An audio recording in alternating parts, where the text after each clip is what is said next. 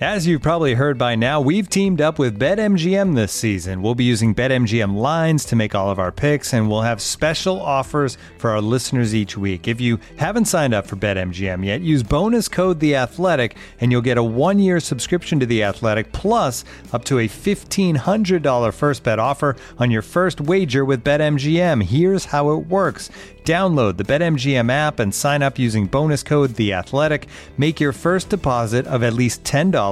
Place your first bet on any game and claim your voucher for a 1-year subscription to The Athletic.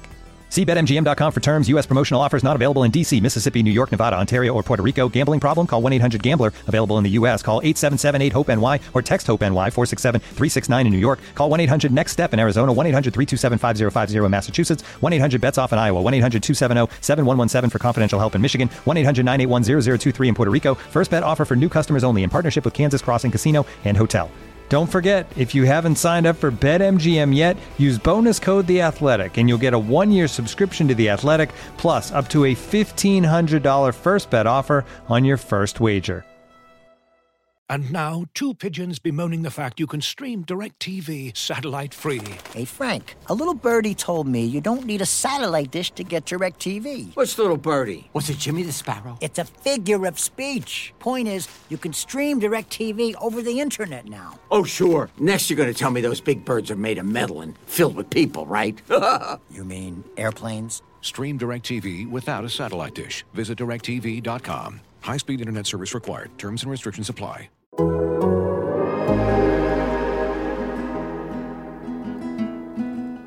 Late night, midnight on the interstate, and I didn't feel so great until I saw the city. Welcome back to Straight from the Source. This is Michael Russo. Thanks as always for tuning in. My guest today, Doug MacLean, one of my favorite people, the original president and GM of the Columbus Blue Jackets, eventually their coach as well. As you know, if you've listened to this podcast lately, I've tried to make this sort of a 20-year celebration of the Minnesota Wild. Well, we're going to get their original president and GM of the expansion cousins, Columbus Blue Jackets. We'll talk about that 2000 expansion draft, the NHL entry draft, and yes, we'll talk about the Florida Panthers. So my first 3 years covering the NHL was Doug MacLean's first 3 years as a coach in the NHL. He was so blessed and lucky to have me there. He'll say that he taught me the game and all that type of stuff, and he'll give me a lot of crap. But we were blessed to have each other, and here we are 26 years later, still involved with hockey, so that's really fun. Let's see, where should we start talking about the Minnesota Wild of the last week? Let's start on the positive, because we'll get to the negative before we get to Doug here. But Wild signed Matt Boldy. They agreed to terms on Tuesday, signed him officially on Wednesday. His press conference was on Wednesday.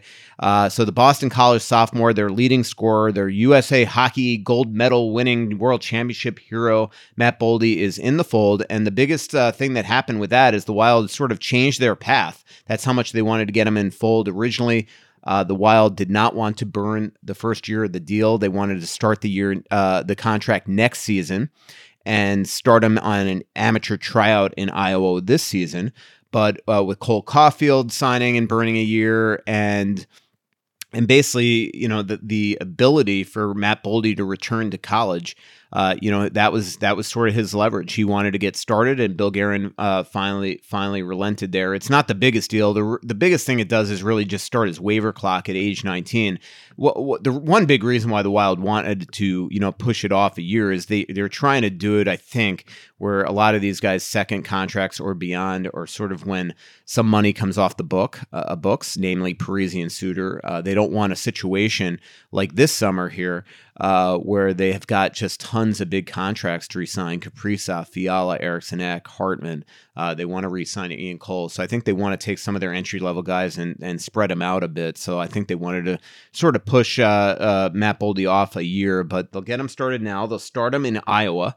One big reason for that, the Wild could say all they want about, and it might be true, that he needs to start in Iowa, pay his dues, learn the pro game and things like that. The Wild don't have the cap space to put him on the roster roster right now. They need to accrue some more, or maybe at some point put a Victor Rask on waivers, or which they only have about 12 more days to do that because you have to do that by the trade deadline, or they've got to make a trade if they're going to want to bring up Matt Boldy, or potentially they could accrue some space here and get up here at some point. Remember, there is no salary cap in the playoffs. So regardless, if for some reason he doesn't make his NHL debut in the regular season, they will be able to bring him up for the playoffs if they so choose. A lot, as Bill Guerin said yesterday, will be up to Matt Boldy and how he performs down in the minors. We talked to Matt yesterday. He's extremely confident, believes that he's going to be able to go down there and strut his stuff and do some of the things that he did during his last college year and the second half of last season. Frozen Four is going to be fun. We got UMass versus UMD, Minnesota State versus St. Cloud State. So 3 Minnesota-based schools. You'll see 3 wild prospects in the tournament, and Nick Swaney, Sam Henschkes, and Philip Lindbergh, the sort of undersized goaltender for UMass that has just been really good, has really rotated in goal all year for them, and potentially could give the Wild a future in goal, because obviously they have Kaapo Kähkönen up here, but Hunter Jones has gotten off to a real rough start with his professional debut down in Iowa, and then they have Derek Baribeau, who I don't think the Wild would consider a true prospect. We'll see. Maybe he could surprise a lot of us. As for the Wild, they're not playing well. Luckily for them, they were able to sort of, I don't want to say steal 3 home victories on the last homestand, but they didn't play well in any of those games, and they somehow won. I mean, remember the last game against St. Louis, they were outshot 37-11, but Cam Talbot was outstanding. But then they go to San Jose, and they're outshot yet again. They blow 2 1-goal leads in the first game of a 2-game set, have to rally back to force overtime, then have one of the worst overtimes that we've ever seen. Well, usually actually in the past, we've seen overtimes end on the first shot. So we've seen one of the worst 5-minute overtimes that we've ever seen the Wild play, where they lost 6 of 7 draws and was chasing the puck the entire overtime, and then lost an 8-round shootout. So that was a disappointing first game. And then their response yesterday, not good. They were sloppy again, didn't play well, and now they're 0-4-1 in their last 5 games on the road heading into tonight's game at Vegas, a second of a back-to-back. That'll be a tough game that I assume Cam Talbot will be in net after Kaapo Kähkönen was in net last night in San Jose. But the team's not playing well. They're just sloppy. They're loose. They're avoiding shots. Last night, Matt Zuccarello and Kirill Kaprizov were broken up. In the third period, we saw Kaprizov play with Fiala, Zuccarello play with Johansson. But the overarching issue here, that's the elephant in the room, it's not even an elephant in the room, we all know it, is that it's their center play. I mean, their top 2 centers right now are Rask and Hartman. Hartman's a great player, but I don't know if anybody would consider him a top 6 center, since he was playing wing for most of his career. And Victor Rask, as I've said on my other podcast a gazillion times, should not be on the top line. I don't want to take anything away from him, because he's had, he's produced a bit this year, but you put him on that top line with Kaprizov and Zuccarello, and they're just they're essentially a 2-man show, because Rask can't keep up and just is not fit for that role. So that's the elephant in the room. I don't know if we're going to see Bill Guerin make some trades here. I do think that if the cost is everything, and even though he has alluded that he doesn't want to add a rental before the April 12th deadline, I think if you could somehow get a center in here to alleviate some pressure, it would be just huge for this franchise, especially one that can win draws for the second worst faceoff team in the NHL. Luke Glendening is the guy that I would target with the Detroit Red Wings. I joked with somebody on Twitter recently. I'm like, yeah, the Wild should go after him because they're tripping over third-line centers. But the reality is the guy's a 65% face-off guy. And if, late in games, they're always having to use Nick Bonino in these situations that I think at this point in his career he's not suited for. And then he's, in turn, not winning that big draw like he did 3 times in overtime the other day where he was 0 for 3. Well, then, you can't put him in those situations. I mean, maybe you have to go out and at least see what a Glendening would cost. So I'm sure Bill Guerin's looking at that stuff and just not, alluding to it publicly, but that's sort of where they're at going into tonight's tough game in Vegas and Saturday's game in Vegas. Then they come back for a tough homestand against the Colorado Avalanche, who just broke them in half, 2 games in Colorado, and then they go to St. Louis for 2, which I'll be on that trip as well. But without further ado, get ready for one of the greatest media superstars in the history of this sport, Doug MacLean.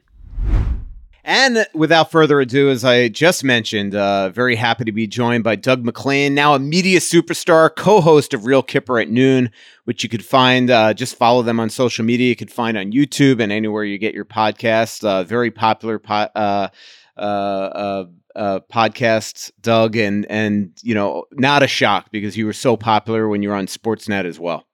Like, I retired to get out of this foolishness. Like, seriously, no TV star or media star. What it is, it's a retired filler is what I am. When people can't get a guest, I fill in. Kipper, I'm just trying to save his ass because he needs help. So basically, that's all it is. You get double the viewers and listeners if you just booted Kipper, right? Oh man, I know, but you know what? He's a friend, and I'm trying to help him.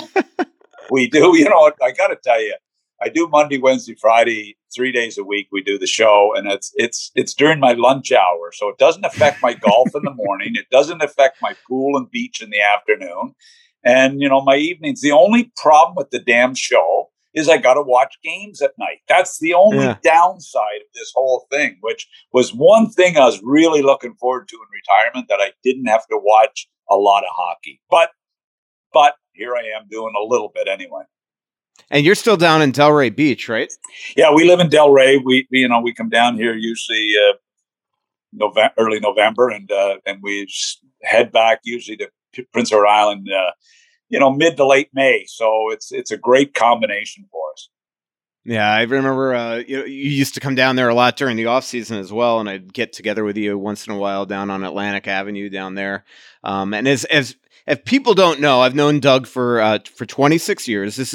I know this is sometimes a Minnesota Wild podcast, and we're going to talk about the 2000 expansion draft and entry draft. Doug was the president and GM first one for the Columbus Blue Jackets. But I've known Doug for a long, long time. My first 3 years covering the NHL was your first 3 years as a coach. And that first year, Doug, you taught me everything I know, and you took the team to the Stanley Cup final. So that was fun for both of us. Well, it's amazing how fast a learner you were, because partway through that first year, you became a friggin' expert, the same as the rest of your buddies down there, David Neal, and who's our good friend that was the West Palm Beach, Brian Begane, the Palm Beach Post writer. So Brian Begane, he writes an article in the Delray Coastal magazine here. And he's got this, so he does this feature called Meet Your Neighbor. And it's by Brian Begane. And it's the first time I've seen his name in a few years. So, you guys were great guys, a little bit of know-it-alls, but really good guys. Then I got involved with those clowns in Columbus, and it went to a whole nother level up there with Portsline and A-Race. So you guys were a treat compared to those guys. Oh man, it's so funny. It was really, you think about those days though, Doug, how different that league was. You walk into Gold Coast Ice Arena, and as a beat writer, I would walk in the side door, walk through the team gym, walk right by your office, Brian Murray's office, Dwayne Sutter, Lindy Ruff's office, walk right by the locker room, and then just through your little hallway and get to the ice. Like, we had complete access of this, of the team. Yeah, it was a different time, I'll never forget the first time I went I was hired by the Panthers a year before I started to coach. I was in player development. I remember going down and walking into the dressing room, and here's Roger Nielsen, poor Roger, passed on us, but a hockey legend. And I meet Roger Nielsen in the Florida Panthers dressing room, and he's got a New York Rangers t-shirt on. And I'm thinking, who does that? Who? You're the coach of the Florida Panthers, and you got a New York Ranger t-shirt on. And then it happened to me when I was with Columbus. We're in Calgary on our first road trip, and I'm down having a coffee. Typical, I couldn't sleep because of what was going on. I'm down in the lobby having a Starbucks at the Marriott in Calgary. Dave King, first-year coach, comes out down through the lobby to go for his jog, and he's got a Montreal Canadiens sweatsuit on. And I said, Dave, you're the coach of the Blue Jackets. Can't you wear our stuff? Do you have to wear your old team? Like, how bad is it? But today you'd never dream of that, It's kind of funny. kind of funny. Yeah, I mean, it is funny. So when Dwayne Sutter, who again was your assistant down in Florida, and then he stayed on, and he actually stayed on with Terry Murray eventually as well. When Dwayne took over for Terry as the interim coach, I covered the All-Star game. This must have been like 2001 or 2003, I guess. No, it would have been 2001.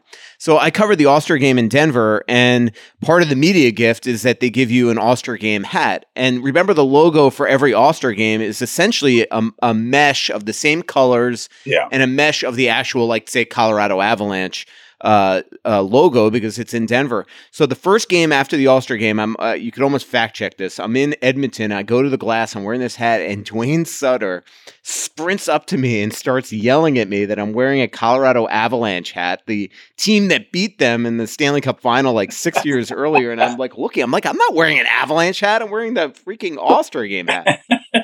Boys were intense. It's funny. Yeah. He and Lindy Ruff. I mean, we go back. What a staff. Yep. When you think about that staff, you say Lindy Ruff went on to have a great career. Dwayne's been a lifer in the league. Billy Smith was our goalie coach, and I'll never forget Billy. He was negotiating a new contract with Brian Murray, and one of the goalie coach's main jobs is on the pregame skate. You work with the goalie who's not playing. You have some free time to work with him. So Billy was negotiating this deal with Brian, and Brian's just like, seriously, he wants it in his contract that he doesn't have to come in for the morning skates because he wants to play golf. And I said, what assistant coach wants in his contract that he's not coming to the morning skate? And I thought, oh my God, this is getting out of control. But we had a good group of guys, man. They were great. Yeah, it was. I mean, first of all, as a young hockey writer, you go there and you're the coach, and it's a different time again. Like you didn't have press scrums like behind a backdrop back then. I mean, we used to sit after practice in your office, like a baseball clubhouse, where you sit in the manager's office. We used to sit in there, and you would just shoot the breeze with us, sitting behind your desk, your feet up. Yeah. And it was just, I mean, it was a great time. But then you think about, so I'm a young hockey writer. I grew up an Islander fan. You have Denny Potvin as the color analyst, Billy Smith and Dwayne Sutter. Dwayne Sutter was my favorite player as a kid. You have Bill Torrey as the president of the team. It was just an absolute dream. And then you look at the players that you had on that team, Doug. I mean, a lot of them are still in hockey. I see Scott Mellenby every day at XL Energy Center. Tom Fitzgerald is the GM of the New Jersey Devils. So many guys are still either in TV, coaching, media. The Dave Lowrys, the Gord Murphys of the world, people like that. But you know what? It really speaks volumes. We always talked about that team, and I saw somebody, Larry Brooks or somebody, giving us a shot that, the only reason we got there was clutch and grab. And I say to people like, no, that wasn't right. There's a game against Pittsburgh, a must win we had to win in the conference final. And I'm not sure if it was 64 or 65 shots we had on goal in that game.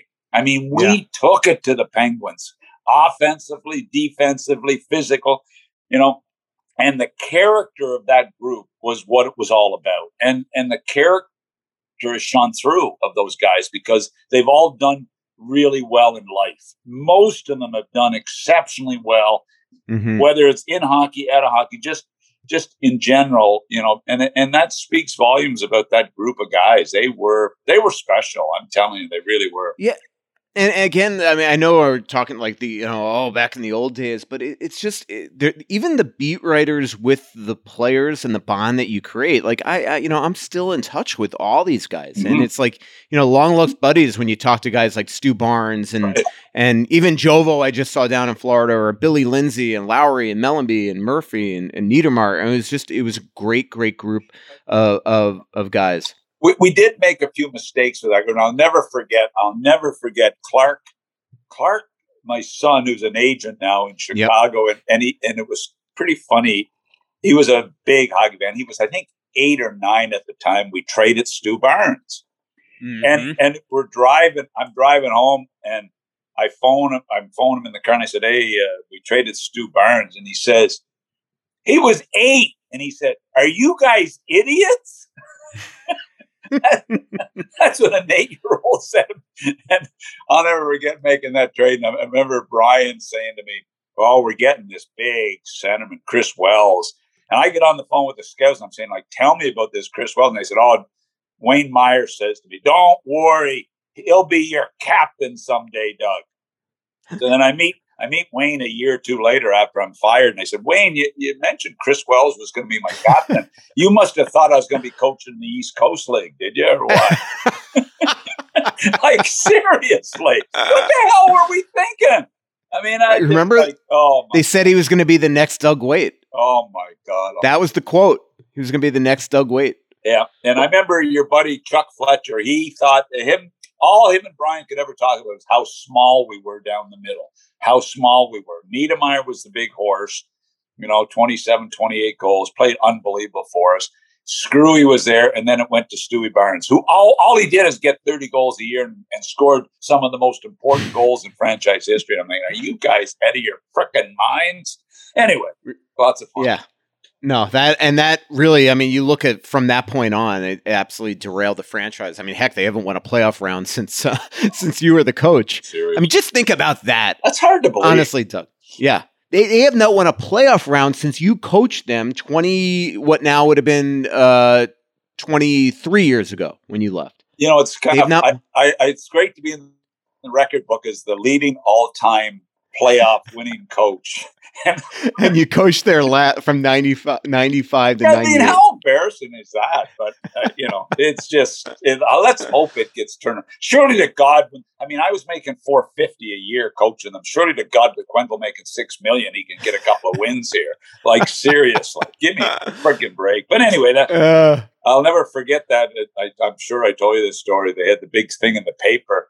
They did this big story on the 4 coaches in South Florida, and it was Jim Leland making $1.6 million, and Pat Riley was making $2 million with the Heat, and Jimmy Johnson was making $2 million with the Dolphins, and they've got me at $450 in the paper. And Clark came home from school and he was devastated because the kids were teasing him about how poor we were. Because these guys were making all the money and I was only making $450 a year. I thought I'd hit pay dirt. I was only making $100 the year before as an assistant in Detroit. So I think, oh my God, I'm rich. Anyway, and that's when Clark decided, you know what? I think I'm going to be an agent one day. Help me out. Unbelievable. Anyway. I still remember Clark running around that locker room, little redhead kid. Yeah. Yeah. I mean, how old would he have been back then? He was like probably 7, 8, 9 during that run. And then we moved to Columbus and he comes home from school. The first day he comes home after I got the job in Columbus. And he said, "Dad, hockey's not going to work here. They hate hockey here." He said, they just love football. They hate hockey here. And I said, "Oh, Jesus, that's all I need to hear." Anyway, we had fun. So he's always loved it. But even like Adam Lowry's young fellas, Lowry was running around that dressing room in those days. Connor Murphy. I know. Connor Murphy. I know. Sam Gagne. Kind of funny, Yeah. Yeah. I mean, you think of, like Brody Sutter was running around there. Yeah. I mean, the amount of players, all the Fitzy kids. I mean, the amount of kids that are now that I cover. I talk to Len Barry's son all the time about that. Like, yeah. Yeah, I know. I mean, it's crazy how many. That's when you know you're old, when you're a beat writer, and they're sons of kids that you covered that have been in the league for like 10 years at this point. Like Lowry's been around forever. Connor Murphy as well. It's hilarious. It's absolutely crazy. Yeah.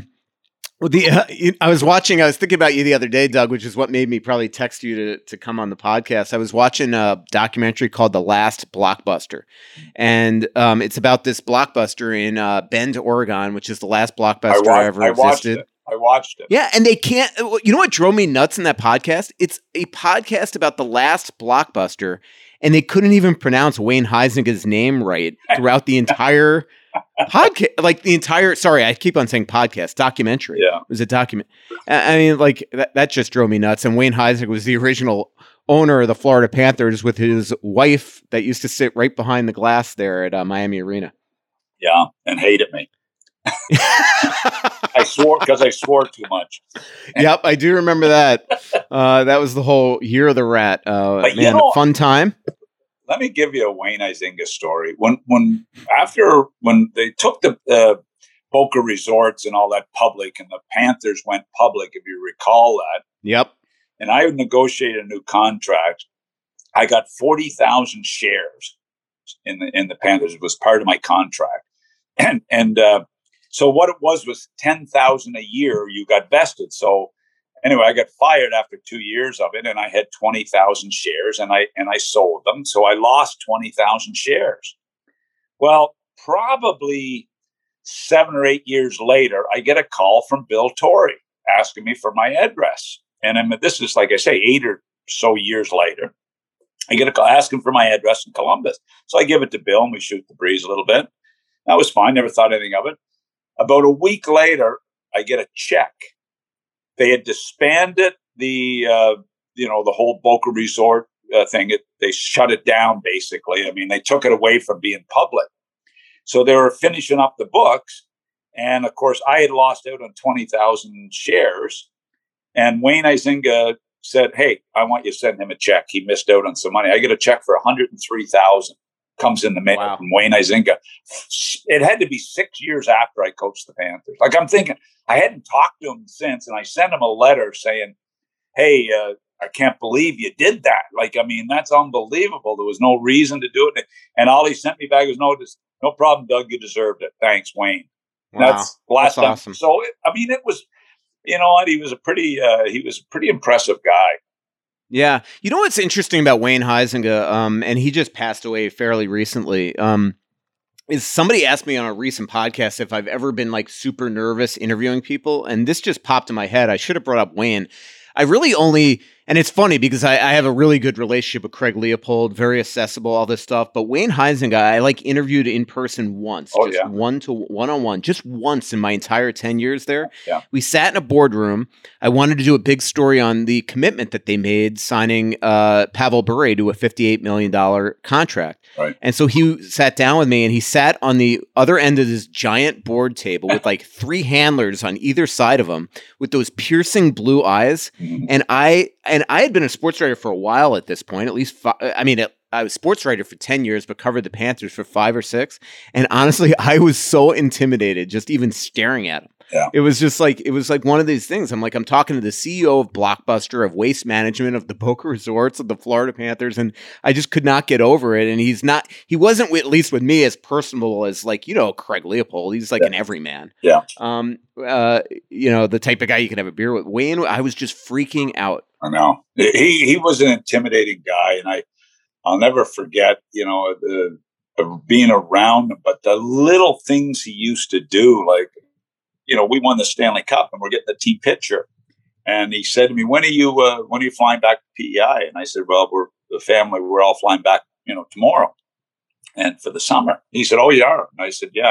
I said, yeah, we got our tickets. He said, be at the airport tomorrow morning, 9:30. My private jet's going to fly you and the family up to PEI. Wow. I mean, and then what he does, which is so bizarre, this was after the Stanley Cup run, he sends Greg Boris, who was our member of communications guy, up to PEI, and he brings 500 T-shirts, 500 hats, and I get off the plane, and there's a friggin' parade. And that they had worked out, and Wayne had sent Boris and all this stuff up there to do this. Like, it was it was the same thing. What's his name? Dan Le Batard did a column in the Miami Herald on Mom and Dad. He flew up and watched a game with Mom and Dad during the Stanley Cup run, and they were when we'd score, they were throwing socks at the TV. Instead of the rats, they would just have socks. They're throwing them at the TV, and it was kind of bizarre. Next week, a box of rats arrive on FedEx from Wayne Huizenga to Mom and Dad. It was just how does a guy that owns the Dolphins, the Marlins, the Panthers, think of things like that? It's pretty bizarre. Anyway, he was a good man. Yeah, he was. And that's a really cool story. Like, I didn't even realize how generous he was. I still remember your mom, by the way. What a sweet lady. Yeah, she's a good lady. Yeah, no doubt about it. What a time too, those years. I mean, I remember walking, like, Miami Arena is in the middle of Overtown in downtown Miami. Not exactly a place that you want to walk at night. We used to have to get after games, essentially escorted to our car as media people because we were leaving at like 12:30, 1 a.m., especially during that finals run. But that year of the Rat, when you're walking into the arena and you have people that are trying to, scalpers out there, not selling tickets to the playoff run, but rats. They remember Eckerd, the drugstore Eckerd down there. You couldn't you go into these places and you'd want to buy a rat. They were just off the shelves. It was just what a time. So I was driving an '87 Volvo that year. When I got the job. I thought it was a '87 Volvo. It was '96. It was a 10-year-old car. So they warned me, when you're coming to the Miami Arena, when you get within a couple blocks, do not stop at lights or stop signs. Yeah. Coast through. So I got this. Yep. There's this homeless guy at the side of the street, and I hit the power locks, and he looks at me and he yells, he said, "I wouldn't even steal that one. Don't worry about it." So then we make the playoffs, that year. And I've got the '87 Volvo, and I'm driving. So we win and we make the playoffs, and I get a $10,000 bonus for making the playoffs. So I'm driving home with Jill, and I say, you know what? I'm buying a new BMW. I'm buying a new BMW. There was a BMW 3 Series at the Pompano Park the next day. Of course, my good friend Jeff Rimmer, who has deals with every car person in the world. And I never want to use his name because he always rips them off so bad, and he's so damn cheap when he's dealing with them. Then they say, "Oh no, it's not another Rimmer coming in." So anyway, I get this BMW, and next week I'm driving down to practice, and I stop at a stoplight. I got I'm just sitting there, and the guy says, "Are you the coach of the Panthers?" And I said, "Yeah, I'm the coach of the Panthers." He said, "I can't believe you're driving only a 3 Series." So I thought I had this great car. The guy rips me for having only a 3 Series. So that's your predecessor as a coach used to drive to practice on a bicycle, and he was once hit by a car. Oh, I know. Poor Roger. Yeah, exactly. Yeah, I know. That was funny. That was just again another example of how different the time was. Like the beat writers would park in the same parking lot as the players to walk into practice. So, I'd show up at practice, park, and almost run over Brian Scrudlin or something. It was just that's great. It was just, what a weird time. Yeah. Oh man. I could just imagine, if I was, I like to pride myself on breaking stories now. If I had my experience now back then, and with all that incredible access that we used to get, and just because a lot of this job when you break stories is just reporter instinct. It's also keeping your eyes open, your ears open, and things like that. And if walking around that place and having the run of the headquarters essentially would have been just absolutely golden. Oh, I know. Back in those days. Let me you're writing a book, aren't you? Well, I did a book. I was hired by Simon & Schuster to do a book on the draft, and So I got a call. I'd written 9 chapters of it. Scott Morrison was writing it with me. And then I got a call in August that they're just going to stall it for a year because the first chapter of the book was going to be the historic draft in Montreal, where the draft was supposed to be this past June. Right. And with it canceled and with the virtual, they just decided to put a hold on it for a year. They paid me a third of the money. I wish they'd just forget about it and move on. I'm serious, Mike. It was one of the biggest headaches. Oh. I'm serious. I worked my ass off on that. And so I've got 9 chapters done with, Scott and I would write 5,000 or 6,000 words, and I'm not a writer. And then Scott and I would go through them on the phone. But it was kind of cool to go through, a little bit of history of the draft. And then, I did some chapters on my time in Columbus, the drafts that were, that I get ripped for, and the rationale, and the way it works. So it was kind of fun to do it, but now it's on hold. So we're supposed to start up now in the, any time to finish it, but we'll see, because again, we don't know where the draft is going to be. Another virtual draft, I'm sure, Yeah. No, I think this July will definitely be, and hopefully we get back to normal here very, very soon. Let's do this. Let's take a quick break, Doug. And when I come back, I do want to talk to you about the early 2000 expansion draft and entry draft that you had with your Minnesota Wild. And I also want to talk to you about today's NHL and some potential moves that we could see coming up to the trade deadline and things like that. But let's take a quick break. Looking for an assist with your credit card but can't get a hold of anyone? Luckily, with 24/7 US-based live customer service from Discover, everyone has the option to talk to a real person anytime, day or night. Yep, you heard that right. You can talk to a real human in customer service anytime. Sounds like a real game changer if you ask us. Make the right call and get the service you deserve with Discover. Limitations apply. See terms at discover.com/creditcard.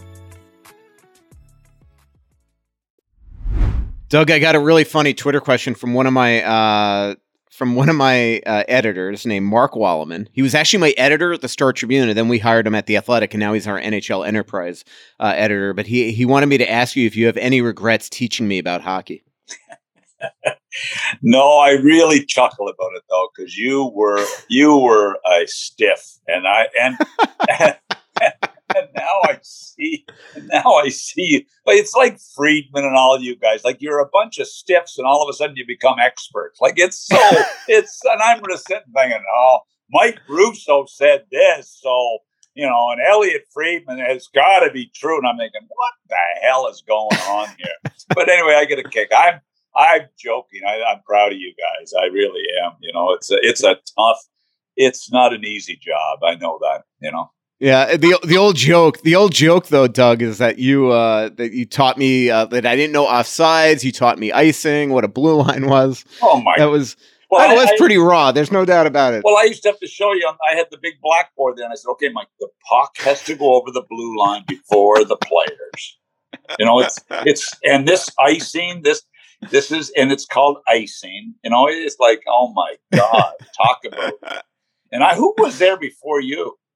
It would have been Dave Joseph, Mike Mayo. It was Mike Mayo, Dave Joseph, Ray Murray would have been the beat writers before me. They were all actually great guys. And then the girl was Joseph. What was the girl that became Karen Krause? Yep, she was at the New York Times. Yeah, but Karen was there. But there was also the other girl that used to come in for features, and she's the famous NBA writer now. Oh yeah, Rachel Alexander, which is now Rachel Nichols. That's right. So you're right. Yeah. So Rachel used to come in and do the odd interviews. So but they were good people. They were good. People. Yeah. No, that was absolutely. It was a definite fun time. But let's talk about you were a fast learner. Like you picked up offside after a couple of days. It was hard. It was definitely hard. But that was the genius of being able to just sit in your office. Like everybody would leave and you just grab the chalk and like, all right, here's what intentional offsides is. Here's all right. A little hyperbole, I think. Yeah. It was funny you were talking about Rimmer though, and I was obviously very young, 21 years old, and intimidated, and it's funny when you're young and you realize the people that didn't treat you like a kid, that treated with you respect, and Jeff was always one of them. You, Brian Murray, Chuck Fletcher, people like that. It was a fun time covering the league. I'd have to get admonished every now and then by John Van Beesbrook, who didn't like the way I wrote. Well, we all went through that. I mean, when I would play him, he'd be mad, wouldn't speak to me. But listen, Rimmer is like, imagine, like I spent 20 some years in the NHL, and other than my time, St. Louis and Detroit, I ran into him first of all. Well, didn't have him in St. Louis, and then ran into him in Washington. He was like this TV flunky. He was like the extra guy there that was running around with a toupee on his head. I mean, and I'm thinking, who's this weirdo with the toupee on his head? Like, and he was like this. Anyway, he was a baseball guy in Baltimore who wanted to be a hockey guy because he knew some of the Montreal Canadiens. He was dropping names even then. So all of a sudden, then we go to Florida. He's in Florida when I get there, and I'm thinking, oh my God, this is unbelievable. And then we have the lockout, and Florida won't pay him. So he phones me every day in Columbus because I'm the president. Would I hire him because they won't pay him? They're giving him like $200 a week.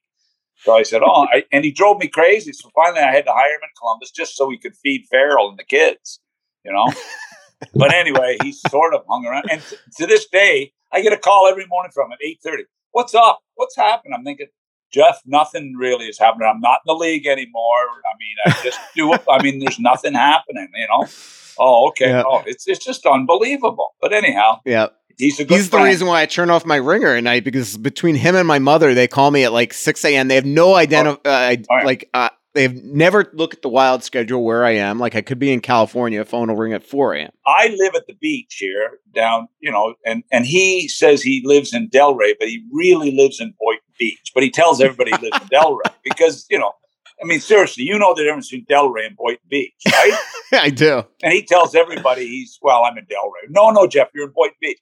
So I go to see his new house. It's 25 minutes from my place, straight out Atlantic. And when you get to the Everglades and you see like an alligator pop his head out, you take a right and he's right there. Like it's the last house before you get to the actual Everglades. Like seriously, I mean, and he says he lives in Delray. Oh, okay. Yeah. Do you remember when he had the racket? And I'm not saying anything that I shouldn't, because we talked about it on my podcast with him a couple weeks ago. When he had the racket where he was like, everybody would get their free DirecTV from him. Yeah. They'd go to his house at Coral Springs. They'd bring like a card. He'd get it like zapped, and then you put it in yours. Oh, he had the guy in Toronto that used to do the deal for him. Yeah. And of course, he would have been making money off it. You know, knowing Jeff. No doubt about it. So let's talk about 2000, Doug, and frankly, how the Blue Jackets got screwed. I mean, first of all, 2000, the Wild and Blue Jackets are the third and fourth of four expansion teams coming in 3 years apart. So right away, teams are essentially picked thin of talent. So you get an expansion draft that you look at some of the names, and years later, none of us even know who some of these people are.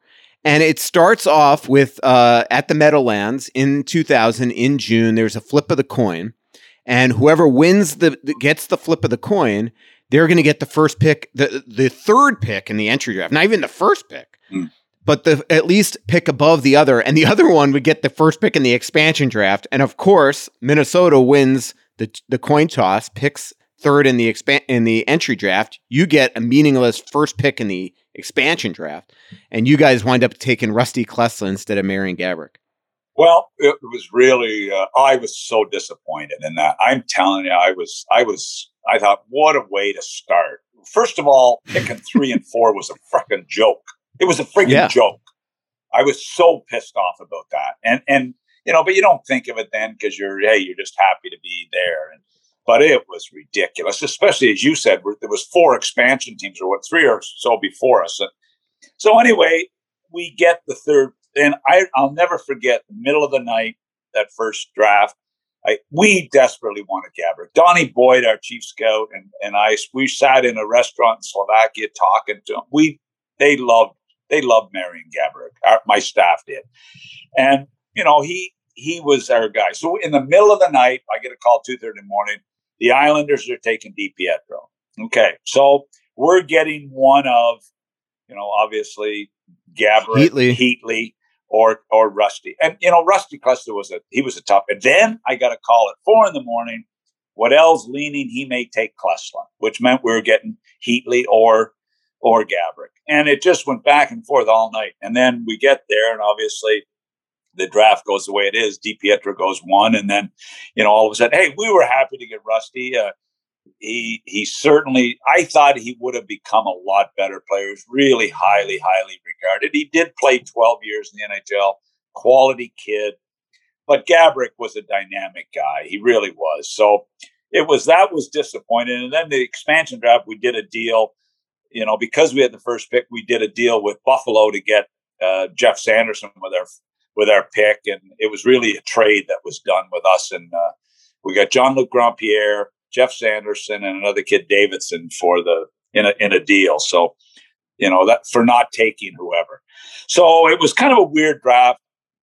I had already done a deal with Tugnutt and Mark Denny before the expansion draft. I had that done, and I did a second round pick it hadn't been announced, but I did a second round pick with Colorado for Mark Denis, and I had signed Tugnut under the table as an unrestricted free agent. And it wasn't going to be announced. So I had to waste all the goalie picks in that draft. Every time I went to a goalie, I just said, okay, yeah, I'll take so-and-so. Because we ended up with your guy as one of our picks. Yeah, Rolison, and right? He ended up playing in St. John in the American League. And then, going with you guys and having a real good career. So it was just a bunch of wasted picks. And that was the frustration of that draft. And Reiser would be the same thing. It was like we took picks that we didn't want because they were exposing such garbage to us. It was unbelievable. And then Bill Daly calls us down halfway through the draft and gives us shit because we're making a mockery. So, well, no, you guys made the mockery of it with your rules, So, anyway. Yeah, that was the thing. You were taking just like sort of fake picks throughout. Oh, yeah. Well, we're taking guys. I took Snyder because, his contract, he was making, unrestricted free agents. That's where they blew it. They didn't check us on the unrestricted free agency. You can't take them. But in those days, we took a bunch of unrestricted free agents. But you know what? It ended up, it was a fun year and everybody, my owner thought we won the Stanley Cup because we finished ahead of Minnesota in year one. Like it was like the biggest accomplishment in the history of hockey. I'm thinking, okay. Seriously. Have you ever, I'm sure I know you're well past this, right? It's 21 years later, but how that just one flick of the wrist by Bill Daly determined the fates of two franchises. I mean, they get Gaborik, you get Klesla, and how things might have changed. You know what? I don't really spend a lot of time thinking about it, but I certainly did for a few years because Gaborik became a star in the league. I mean, this guy was dynamic, and he was a guy you could really build your group around because he was so fast and so. But you know what? Doug did a good job, and you know who did a marvelous job, and they hired Lemaire, and then I sort of. My decision on coaching came down to two guys, Dave Tippett or Dave King. And I went with Dave King because Minnesota had hired Jacques Lemaire. And I thought, comparable type style coaches. But Jacques Lemaire did an unbelievable job with that team. I'll tell you what, nobody liked the way they played. Everybody thought they were boring. But you know what? He did a hell of a job. And I think the teams were basically comparable, and I think Jacques Lemaire was the difference. I really believe that he was that good a coach, and people hated it. Eventually, it wore out. But I mean, this guy was way ahead of his time. Way ahead of his time. Poor Dave Tippett. I didn't realize because wasn't he the runner-up to Jacques here too? Well, I don't know, but he was a runner-up, and I remember going. Mr. McConnell met both of them, King and Tippett, and he said to me, I would hire Tippett. That's what Mr. McConnell said to me. And he was like 76 at the time, Mr. McConnell, but he liked Tippett's style. And I loved Dave Tippett. I really, really did. Yeah. And then the next time I'm interviewing, a number of years later, I got a decision to make between Hitchcock and Andy Murray. Okay. Those were the two finalists for the job years later. And I met Mr. McConnell with them, both of them. Mr. McConnell and JP, the son, and Mike Priest met the three of them. And Mr. McConnell said to me, I would hire Andy Murray. And I hired Hitchcock. And I said, no, we got to go with Hitchcock because he's won a Stanley Cup. We got to go with Hitchcock. And then I read Portsline Nayrace wrote for 5 years later that I was forced to hire Hitchcock. No, you idiots. I was the idiot that said, I'm taking Hitchcock. Not the old man said he wanted Murray. And then I read, oh yeah. And the other thing, they couldn't wait to write how I fired Dave King because I wanted to coach. Oh, yeah, right. We lose at home 5-0 to Nashville. 11 o'clock at night, I get a call from Mr. McConnell. Fire the coach tomorrow morning. I said, Mr. Mack, who's going to coach? You are. You're going to coach. I said, I'm already the president, Jim. Doesn't matter. You're coaching. He thought I was running like a Pee Wee AAA team, like serious. Anyway, and they couldn't. Oh, yeah, I fired King because he wanted to coach. Yeah, oh, my God. Anyway, fun. By the way, if you're listening to this podcast, now you'll know, like, so last June when Portsline and I teamed up to write the 2000, like we did a series on 2000 expansion draft, 2000 entry draft. Now you know why I interviewed Doug MacLean and Portsline interviewed Doug Risebrough for those stories. But Portsline had a great quote this way. Apparently he listens to Real Kipper at noon, and he had a great quote to somebody recently because Kipper got it. He said, Doug MacLean, the GM, would hate Doug MacLean, the media guy. And I thought I had to give Portsline credit. Like even a blind squirrel finds a nut every once in a while. You know? That is a great line. That is a really good line. Portsline's witty. See, I haven't talked to him in 10 years, so I don't know how witty he is. That's like Risebrow with me. It's just that's so bad. I get a kick out of it. It's not, you know what? It's just I don't run into them, so it's fun. It's no big deal, you know. Yeah. Let's talk a little bit about this league right now.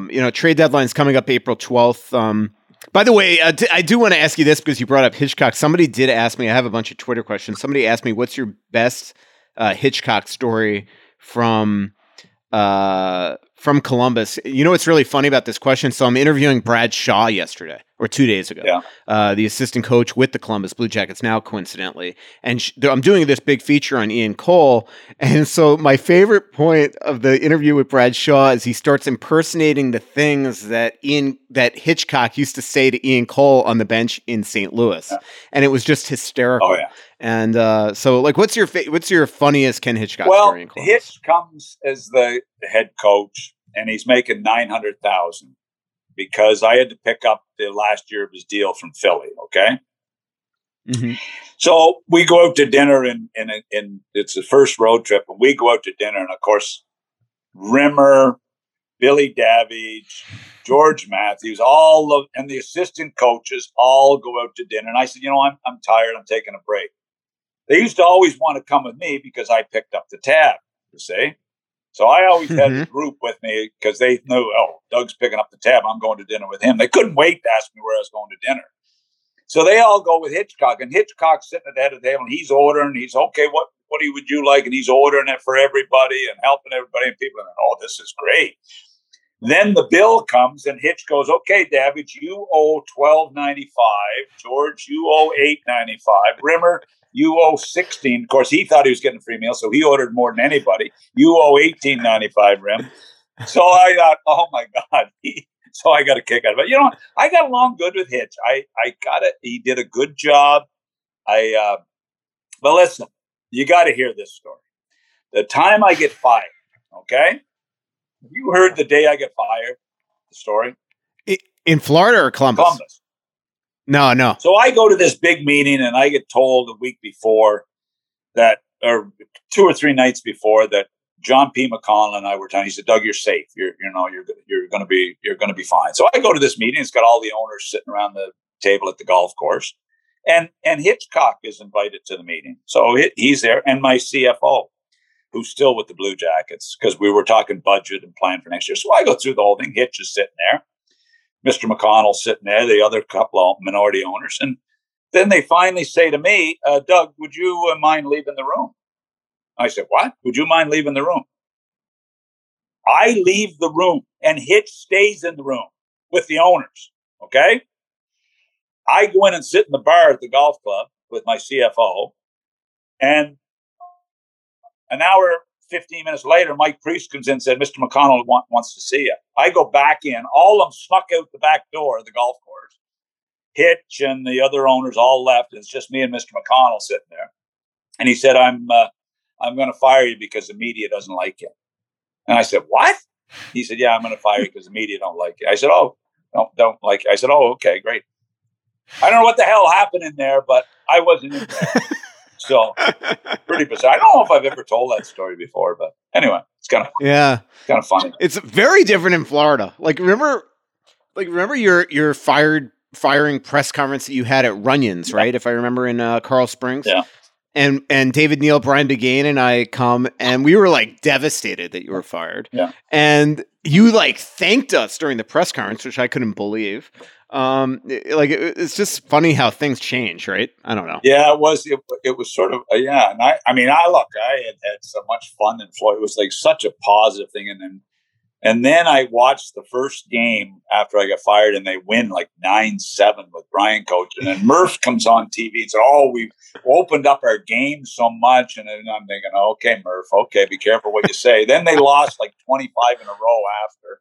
And end up with the worst. That was unbelievable that season. Like they lost 20. I think they lost 17, 18 in a row after that. Yeah, well, I could tell you exactly because I looked this up the other day because I was trying to figure out the Buffalo Sabres and what they were doing.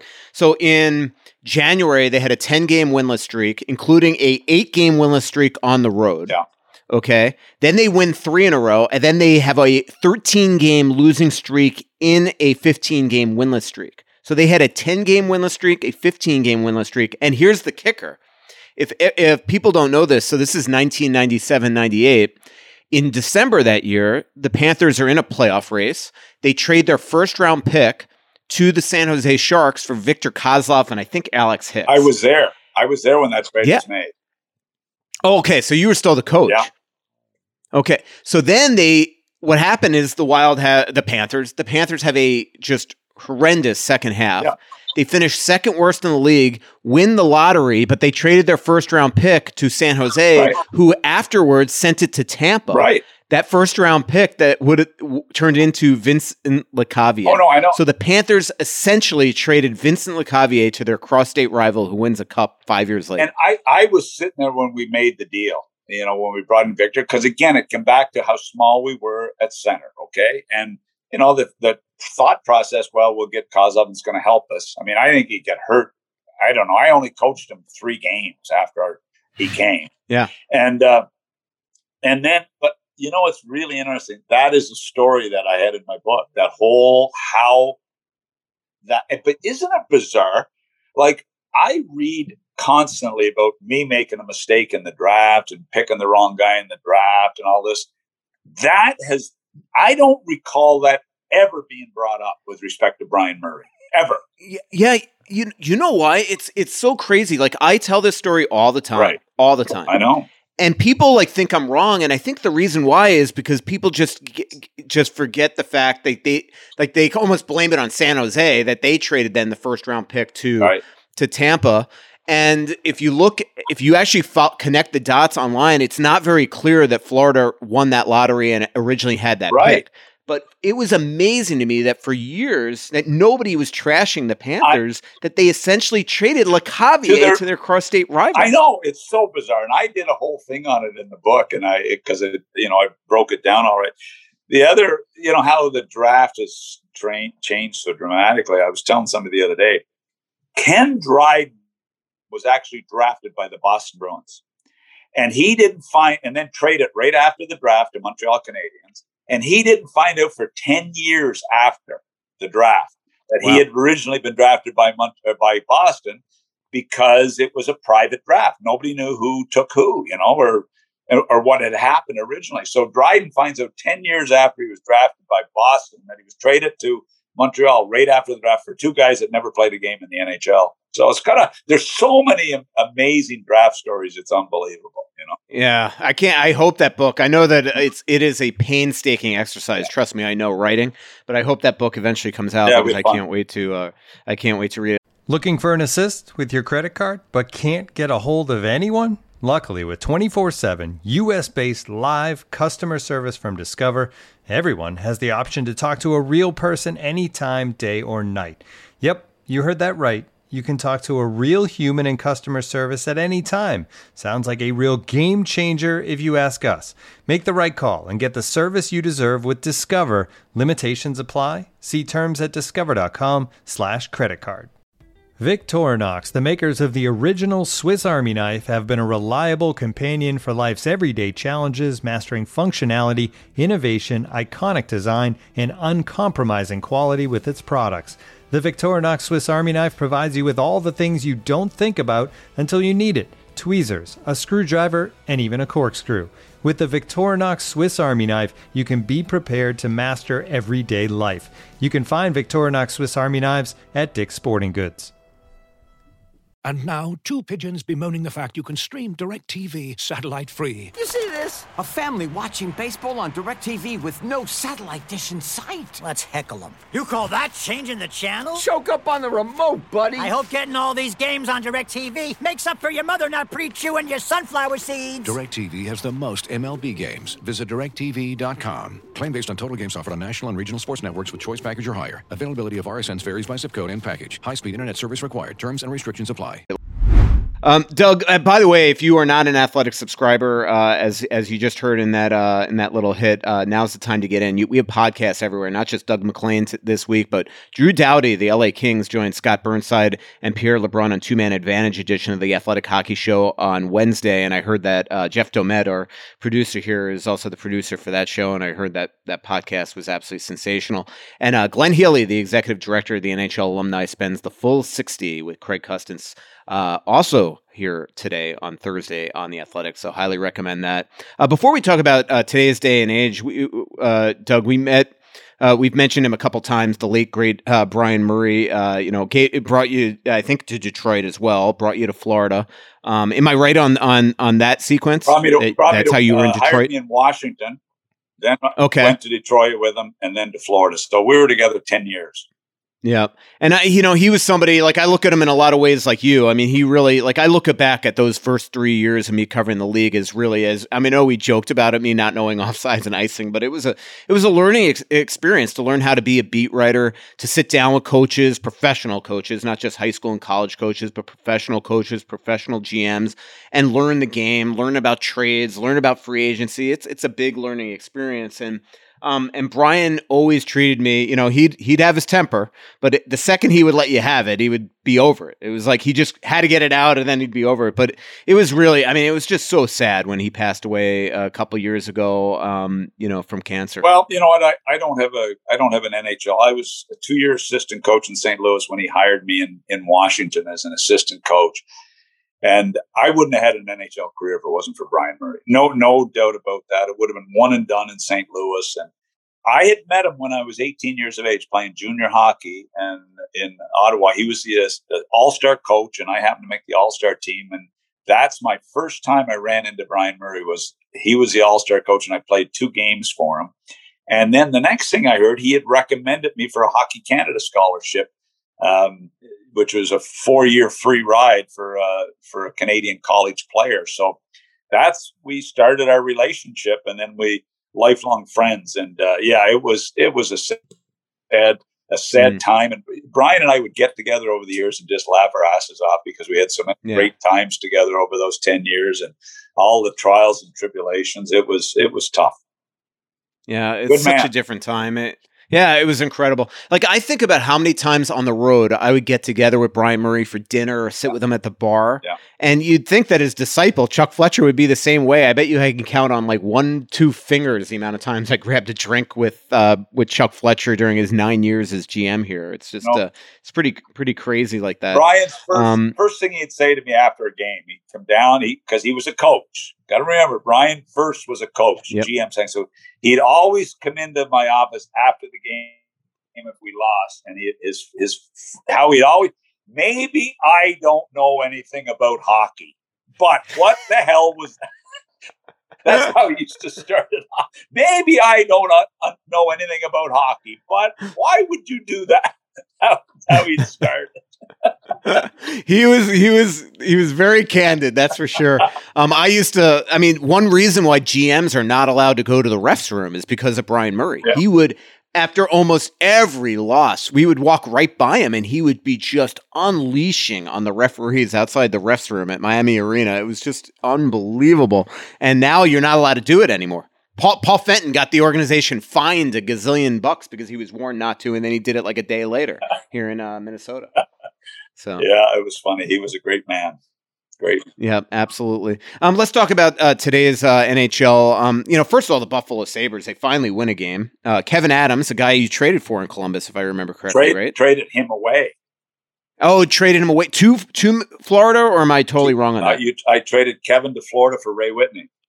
Right. Yeah, pretty good trade. Yeah. I loved covering both of them. But man, Kevin's a class act. But anyway, Sabres finally win a game.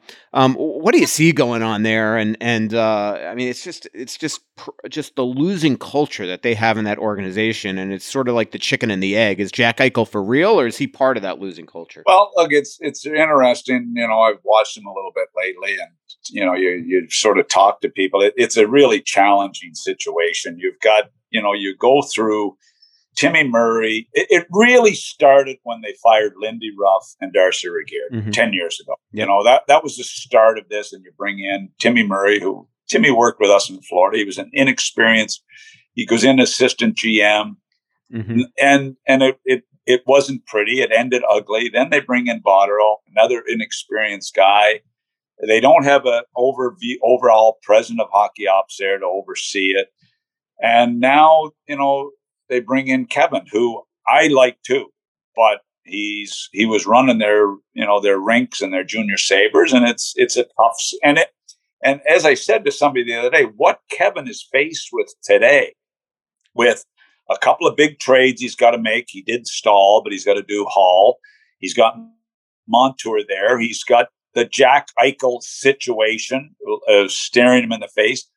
He's got a team that lose 18 in a row. These are challenges that the most experienced GM in the league would not be comfortable facing, and he's in that situation. So it's a really tough situation. It'll be interesting to see what transpires there. Do they bring in some experience to help them?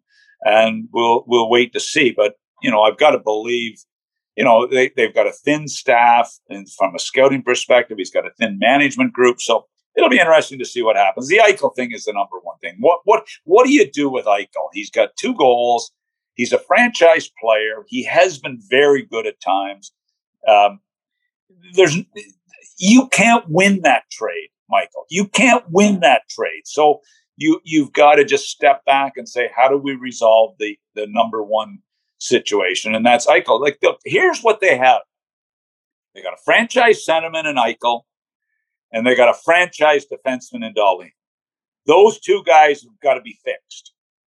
That's the start. And then they got Ullmark in goal, who's not a bad goaltender, who's an unrestricted free agent. So you got your number one centerman issue, number one defenseman issue, who's dropped off like a rock, and you got a goaltender who's unrestricted, who's not bad. So that's the big challenge. What do you think of Eichel? Because I did this Who Says No piece for Tomorrow, where Wild fans gave me basically 1,000 trade proposals, and I brought them to 3 executives, and every one of them, and I quoted a couple in there, probably a little more judiciously than they actually said it. Just ripped him on his character and said the Wild better if the Wild are one of the teams going after him, that you better do your due diligence on this guy, that he's had that there's a character issue since he's 16. He's done nothing to change the perception. I mean, I don't know if you know about all that, but what do you think about him as a player on and off the ice? And would that scare you off as a GM if you were targeting him? Well, you know what? I don't know him. I've never met him, and I don't know his personality or what he's done. But I always think back to the Steve Yzerman situation when I was in Detroit. And let's not kid ourselves. Brian, he was so close to be. I went to bed at midnight thinking that Stevie Y was traded to the Islanders for Pat LaFontaine. And I woke up and the trade was off. So I remember Scotty Bowman, what he said to Steve Yzerman. He said, do you want to win the scoring race or do you want to win the Stanley Cup? You make the decision which of the two you'd rather win.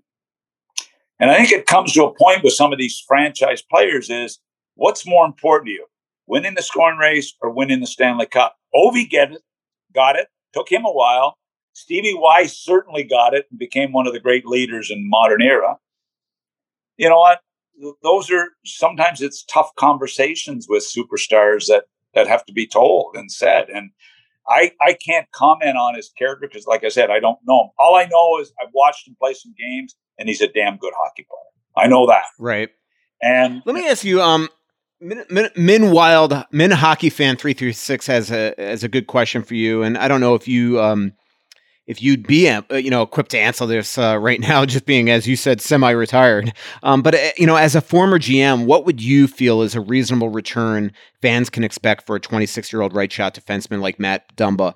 And the context here, Doug, if you're not familiar with, is that the Wild have Suter, Spurgeon, and Brodin on no-move clauses. So unless they're going to go the 8-skater route, they either have to trade Dumba or expose Dumba. And, a lot of people think that obviously Seattle might take a player like that. So right away, as a GM, if you're Bill Guerin, your leverage isn't very good. Well, but also I think that as Bill Guerin's finding out is that the value for Matt Dumba right now around the league, regardless, is not nearly what people thought. Like, I think Wild fans thought that he was going to be able to parlay Matt Dumba into Jack Eichel or Sasha Barkov or some number one center out there. And clearly last summer, last summer, we off season, we learned that that's not the case. What is a reasonable return for a player like him? So how you typically evaluate. So this is how I look at it. If you're a 7 is a franchise player on a scouting scale. A 7 is a franchise player. A 6 is an impact player. An impact player. Just a step below a franchise player. And then a 5 is an NHL regular. Okay? A very good NHL regular. And then a 4 is just a basic NHL regular. And then you go down from there to a 1, a guy you don't want. So if you're going to trade an Eichel, who's a 7, let's say he's a 7, perceived as a 7, you've got to get back on your valuations a 7 for him, or a guy that's going to become a 7, or at least a 6 and another younger guy that can become a 5+. You know what I'm saying? So you got to equal it out. And that's why it's so hard to win when you're dealing with a franchise player trade. A Dumba to me is, I would have Dumba as I got Dumba as a 5+, okay? As a very good NHL regular. So you've got to get, a prospect, a pick, that can equal that you're going to be able to replace him with a 5+ down the road. I don't know how many do. I've got many right now with the best defense in the NHL by a slim margin, but I got their big 4 as the best defense in the NHL. And then you add in Soucy and Cole. It really gives them a really good looking 6. I really believe they have a chance. I believe that they will challenge Minnesota if they play in the playoffs, or Vegas if they play them in the playoffs. I'm anxious to see this 2-game series coming up here. Minnesota with that blue line, and that, Vegas has got 3 young guys on their back end. They got McNabb, who's okay. They've got a couple of, Pietrangelo and Theodore, but really it's going to be fun to watch. So to me, how do you want, Minnie's almost like Florida. You got to have a playoff run here soon. How do you move a Dumba and hurt your team and could lose in the first round? That's a tough deal. You win if you got to also consider if you lose a Dumba, you lose him, but you gain great cap space. That's the other way you got to look at it in today's game. I absolutely agree with you. I think that it's starting to trend that way. I could see Bill Guerin going the 7-3-1 route, and if, say, Ryan Suter isn't willing to waive his no-move clause, which I don't know why you wouldn't if you're Suter or Parise, because they're not getting taken by Seattle. So be the consummate pro, from a PR perspective, it would be just massive here in the Twin Cities if everybody knew that they helped a team like this. But regardless, just think of this. If they don't, you get $6 million in cap space if they're taken. That's right. And just think about this. What about the Tampa Bay Lightning? I mean, they're protecting Hedman. They're protecting Sergachev. They like Chernak. Do they expose McDonough and his 7 million times 6 or whatever it is? And the only way Tampa resolved their cap problem is McDonough is a valuable leader, really important guy. But for them to get their cap space, if you can't get rid of Tyler Johnson, eventually he'll move out, but that would get them back to reality. And I think Ronnie Francis, if a McDonough is out there or one of these guys, they're going to take somebody for leadership. McDonough would be terrific. I don't know about Dumba's leadership, but I would be shocked if he wasn't taken. Suter, I'm not sure he'd be taken. You know, Suter may be the way to go. Expose Suter with the hope they're not taken. With the, you know, you lose them, but he's been a valuable and he guy. would have to, again, he would have to agree to waive his no That's move. right. And he's not probably doing that. Yeah, you know, he might if you just say to him, "Look, I know they're not taking it," but I agree that Parisi's one that, you know, I think that if Billy Guerin went to him and said, "Look, you know, they're not taking you, so just do it. Do us a favor. We'll make it very well known in the public that you helped the team." You know, that type of stuff. It would help. Let me ask you just a couple more, and then I've kept you long enough, Doug. I'm getting in the way of your golf game today. Ray asks. I just love that everybody still wants Patrick Laine. What is wrong with Patrick Laine right now in Columbus? I mean, is this just him? No, you know what? When you're I sort of talked about the trade a lot at the time, and I thought, geez, you don't move a number one centerman for a number one winger. You don't do that because look, Columbus took them 20 years to get a number one center. 20 years. I couldn't get one. Well, the Wild haven't had one in 20 years. The closest I got was Brassard, who was a 6th overall pick. I brought in Fedorov to try to deal with the goofy Zherdev to try to straighten him out. That, you know, and Sergei played great for us. But I mean, I had Andrew Castles. I couldn't find a number one center. Then I look at Columbus and I'm thinking, okay, just a minute. They could have today Dubois, Couturier, because of that dumb Voracek deal. They sent Voracek and the 8th overall pick for Carter, which was the craziest deal I've ever heard of in my life. When Carter had already said before the trade he was not going to come.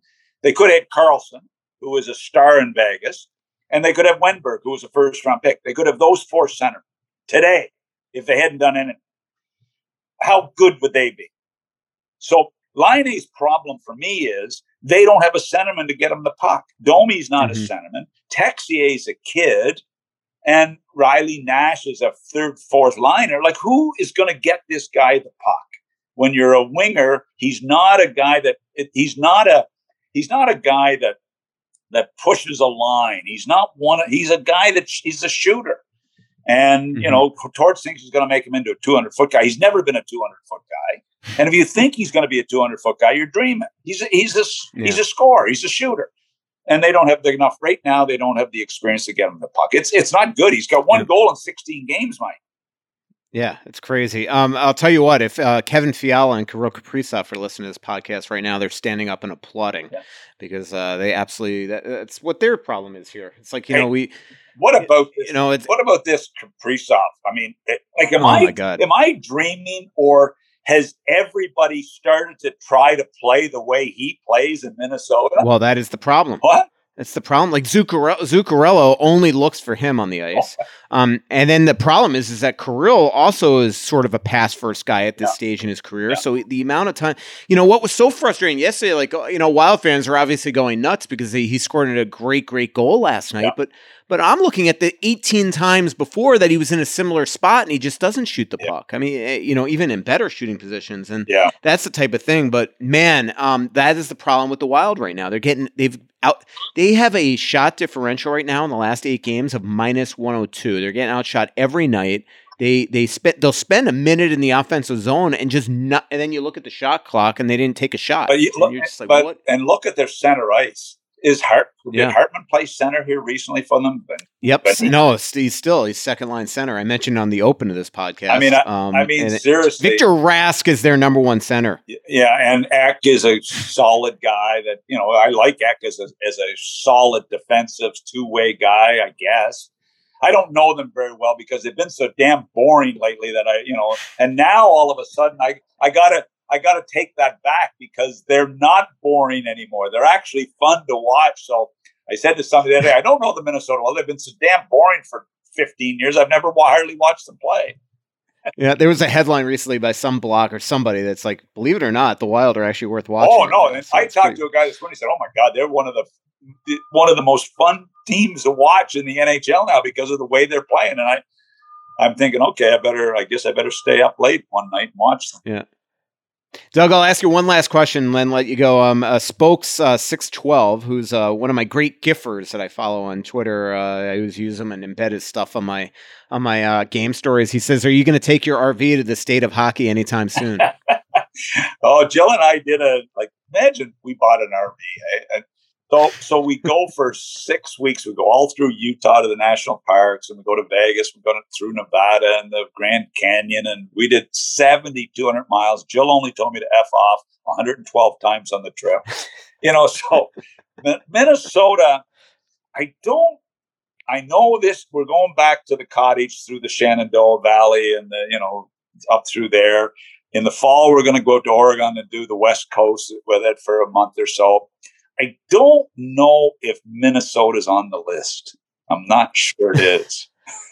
Well, if you do come, you got to let me buy you a drink and get together. I will actually buy, not just like Rimmer would say. So I promise to be the one that pulls out the credit card. Rimmer buys if he has a gift certificate. So I go to, all right, this will be the last Rimmer shot of the podcast. So I go to Tom Reed's with him like 3 hockey seasons ago. And, when we do Tom Reed on post-game show, he'll throw us $50 gift certificates all the time for Tom Reed's. Yeah. So every time a lot of broadcasters come to town, I'll go, whether it's Kenny Albert and Dave Maloney or the Columbus guys, I'll bring them to Tom Reed's and use these gift certificates. And so we go there, and the bill, I have $50. It's just me and Rimmer this time. The bill comes to $26. Yeah. So he decides that he's going to go get a Tom Reed's baseball cap to use the balance of my gift certificate. Oh no, it doesn't. Nothing surprising. It just anyway. But it's fun. Tom Reed, by the way, he used to be a great guy to run into in the press box. He was always such a positive guy. And so good people. Yep, absolutely. Yeah. Hey, Doug, this was a ton of fun. Again, if you want to watch or listen to Doug's podcast with Nick Kiprios, Real Kipper at noon, 3 days a week. Great place to watch it is on YouTube as well. It's absolutely hysterical. As you can tell by listening to this podcast, a lot of candid stories from Doug. So, hey, Doug, this was a ton of fun. Thanks for really, in a lot of ways, taking me under your wing many, many, many years ago. You got to be super proud about that. Oh, very proud about that. Very proud. Very, very. It's one of the highlights of my career. Yeah, thanks. Well, hey, that is Doug MacLean. And again, if you're listening to this podcast, check out our comments section for each podcast episode at the Athletic app and rate subscribe to Straight from the Source on Apple. If you aren't already a subscriber and you're listening in the United States, go to theathletic.com/straight from the source. And if you are listening to us in Canada, go to theathletic.com/straight from the source Canada to receive a subscription for just $1 per month. Amazing deal. Thanks, Doug. Thanks, bud.